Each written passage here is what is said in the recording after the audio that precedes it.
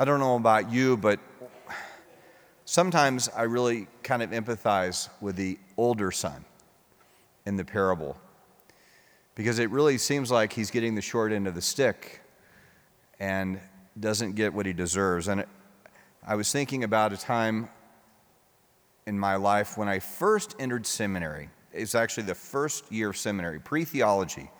And I was sent to study in Latrobe, Pennsylvania, outside of Pittsburgh, at a place called St. Vincent. And at St. Vincent, it's run by a group of Benedictines. It's an arch abbey. It's a seminary. It's also a college, about the size of Carroll College, maybe a little bit bigger than Carroll College. And so I was told, the college doesn't start here for 4 weeks. The seminary starts 4 weeks ahead of the college. So you'll get here, you'll see some monks around, but there won't be really much going on except for the seminarians. They really are the only ones that are here doing things. We had to be there in early August. So I made the long drive and finally, got there toward the end of the day, got just a few miles outside of St. Vincent, and I hit a traffic jam. And I was thinking, maybe there's a wreck, someone's broke down.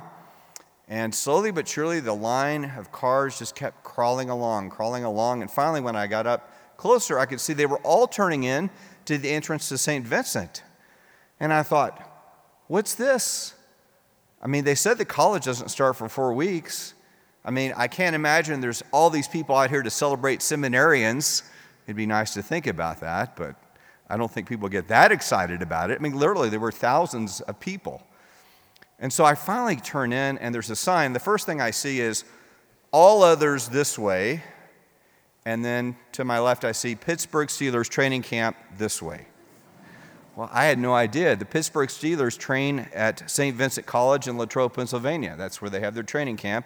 And the reason why college starts late is so the Steelers can live in the air-conditioning dorms that the owner built while they're having their training camp. So we were there as the Pittsburgh Steelers were training. And the first night we went to the dining hall, and in the dining hall there, it's big enough to incorporate everyone, including all the college students. They had it split in half, and they had these wood walls, so you could kind of see through a grate a little bit, but it was all the way across, and there were a couple openings. And so we walk in, and man, I smelled the aroma of prime rib. And I was like, someone says, look, there's lobster over there. And there was this huge dessert buffet and all of this food, just this big pasta thing. And I was like, oh man, this is going to be sweet eating like this. And then someone said, no, guys, that's for the Steelers. You can't get past that wall there. You guys come over here. And so we went over, and there's this little thing set up, and there's this little kind of trough thing. And we're all looking at it. What is that? I think that's chicken. Yeah, that's chicken. No, that's too small to be chicken. No, it's chicken. They must have been tortured chickens. So I don't know how they got that small. So was the meal. So the next day we go back in, and it's the same thing. Prime rib just wafting throughout the whole dining hall, and these incredible things. And you can see, kind of looking through the grate like, oh, there's that player, there's this player, I know that guy. These huge, enormous people eating copious amounts of food. And then we go look in our trough, and it was like, what's that? And no one knew what it was. And someone said, I think it has ketchup on it. And to the left, there's some other thing that's this red stuff, but it's not ketchup. And it looks like goo, and I don't know what that is. Someone said, look, there's a sign, it's burritos. So we got them, and they were folded up, and there was some sort of mashed stuff in it with ketchup on it. That's how they do it in Pennsylvania. Anyway, and so finally one guy just broke down. He says, this isn't fair. This isn't right. And he got up and just started walking right toward the Steelers side of things. And he got about one step inside, and two very large guys came out of nowhere and grabbed him and just picked him up, turned him around, and pointed him back over. So maybe I do feel a little bit empathy for the older son when there's a feast going on and you've been left out of things. How often do you feel that way? That God has kind of left you out of things. There's the characters in the parable tonight, three basic characters, right? The father, the younger son, and the older son. The thing that the two sons were trying to do, if you really think about it, they were trying to see love as something you earn or something that you lose. They didn't really get the idea about love. What is love? I've lost my Father's love. I'm going to go back and just be a servant. Maybe He'll take me back. Or, I've done everything my Father asked me to do. I should therefore deserve all of His love. Do you ever feel that way? You have to remember this, that God loves you unconditionally. You can do nothing to lose the love of God.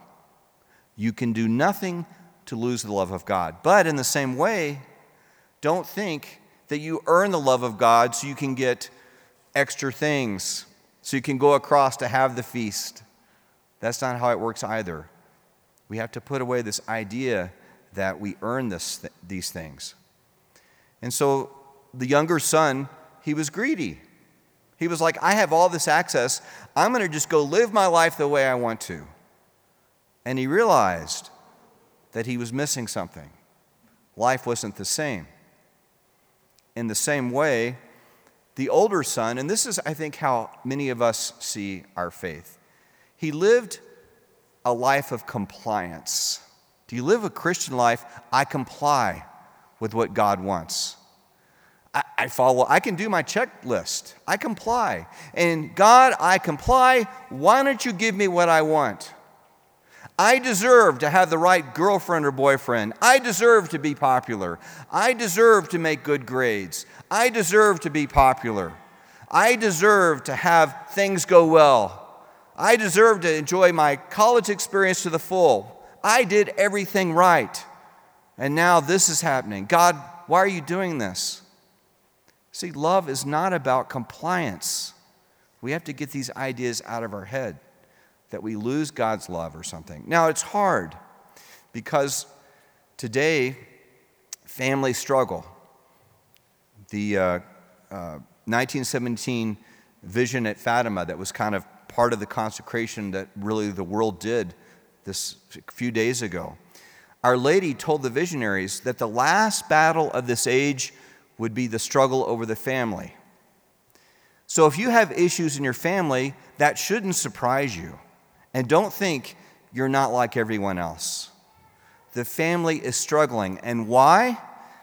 Because we've been deceived into thinking that somehow we lose love or gain love or earn things because of love.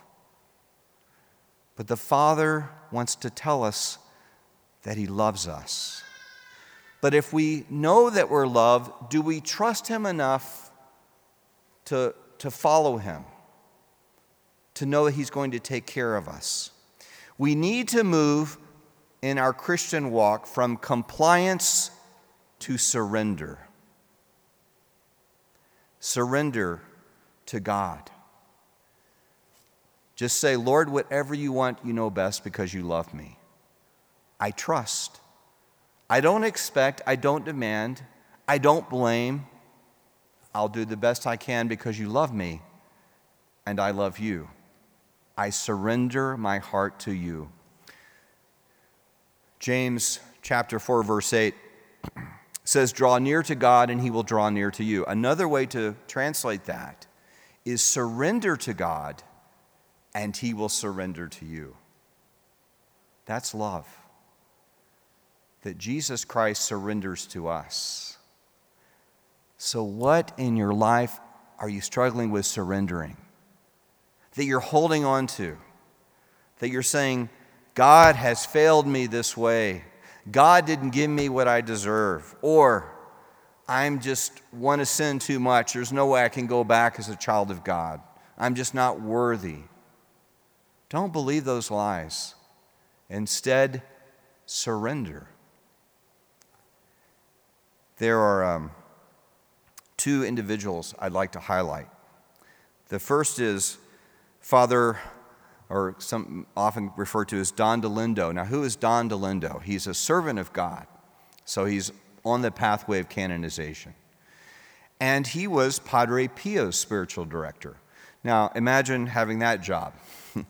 Padre Pio, the stigmatic, the mystic, knows the future, can read souls, and you're directing him. but Padre Pio always spoke very highly of him. And Jesus revealed to him something called the Surrender Novena. You can find it on the internet if you search for it, the Surrender Novena.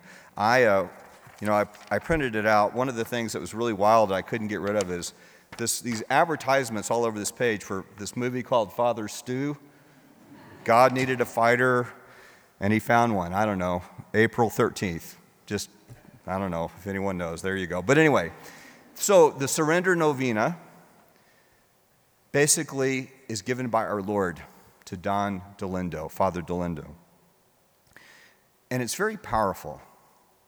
And if we would just listen to these words and take them deep into our hearts and live by them, your Christian walk will not be the same. Do you hear what I'm saying? If you will live by these words of surrender, your Christian life will not be the same. So here's some words that Jesus gives through this Surrender Novena. Maybe close your eyes. What is it that you're holding on to that you don't want to surrender to God? What is it you blame God for or think there's no way this can be fixed or I lack this? Surrender to God. In the world, with the wars and the threat of wars and all the fear of it and the senselessness of it, do we surrender to God? Do we trust God? Some of the words of this novena come from our Lord, and here they are. You see evil growing instead of weakening. Do not worry. Close your eyes and say to me with faith, Thy will be done. You take care of it. And I say to you that I will take care of it, and I will intervene as does a doctor, and I will accomplish miracles when they are needed. Repose in me, believing in my goodness, and I promise you by my love that if you say, You take care of it, Jesus, I will take care of it. Why do you confuse yourselves by worrying? Leave the care of your affairs to me, and everything will be peaceful. I say to you in truth that every act of true, blind, complete surrender to me produces the effect that you desire and resolves all difficult situations. Surrender to me does not mean to fret or to be upset or to lose hope. Nor does it mean offering to me a worried prayer, asking me to follow you and change your worry into something you want. It is against surrender to do this, deeply against it, to worry, to be nervous, and to desire to think about the consequences of anything. There's another soon-to-be saint, St. Charles Foucault. He's going to be canonized May 15th of this year. He writes this about surrender. This is his prayer of surrender. Father, I abandon myself into your hands. Do with me what you will. I want to surrender myself into your hands without reserve and without bonds, but with confidence, for you are my Father.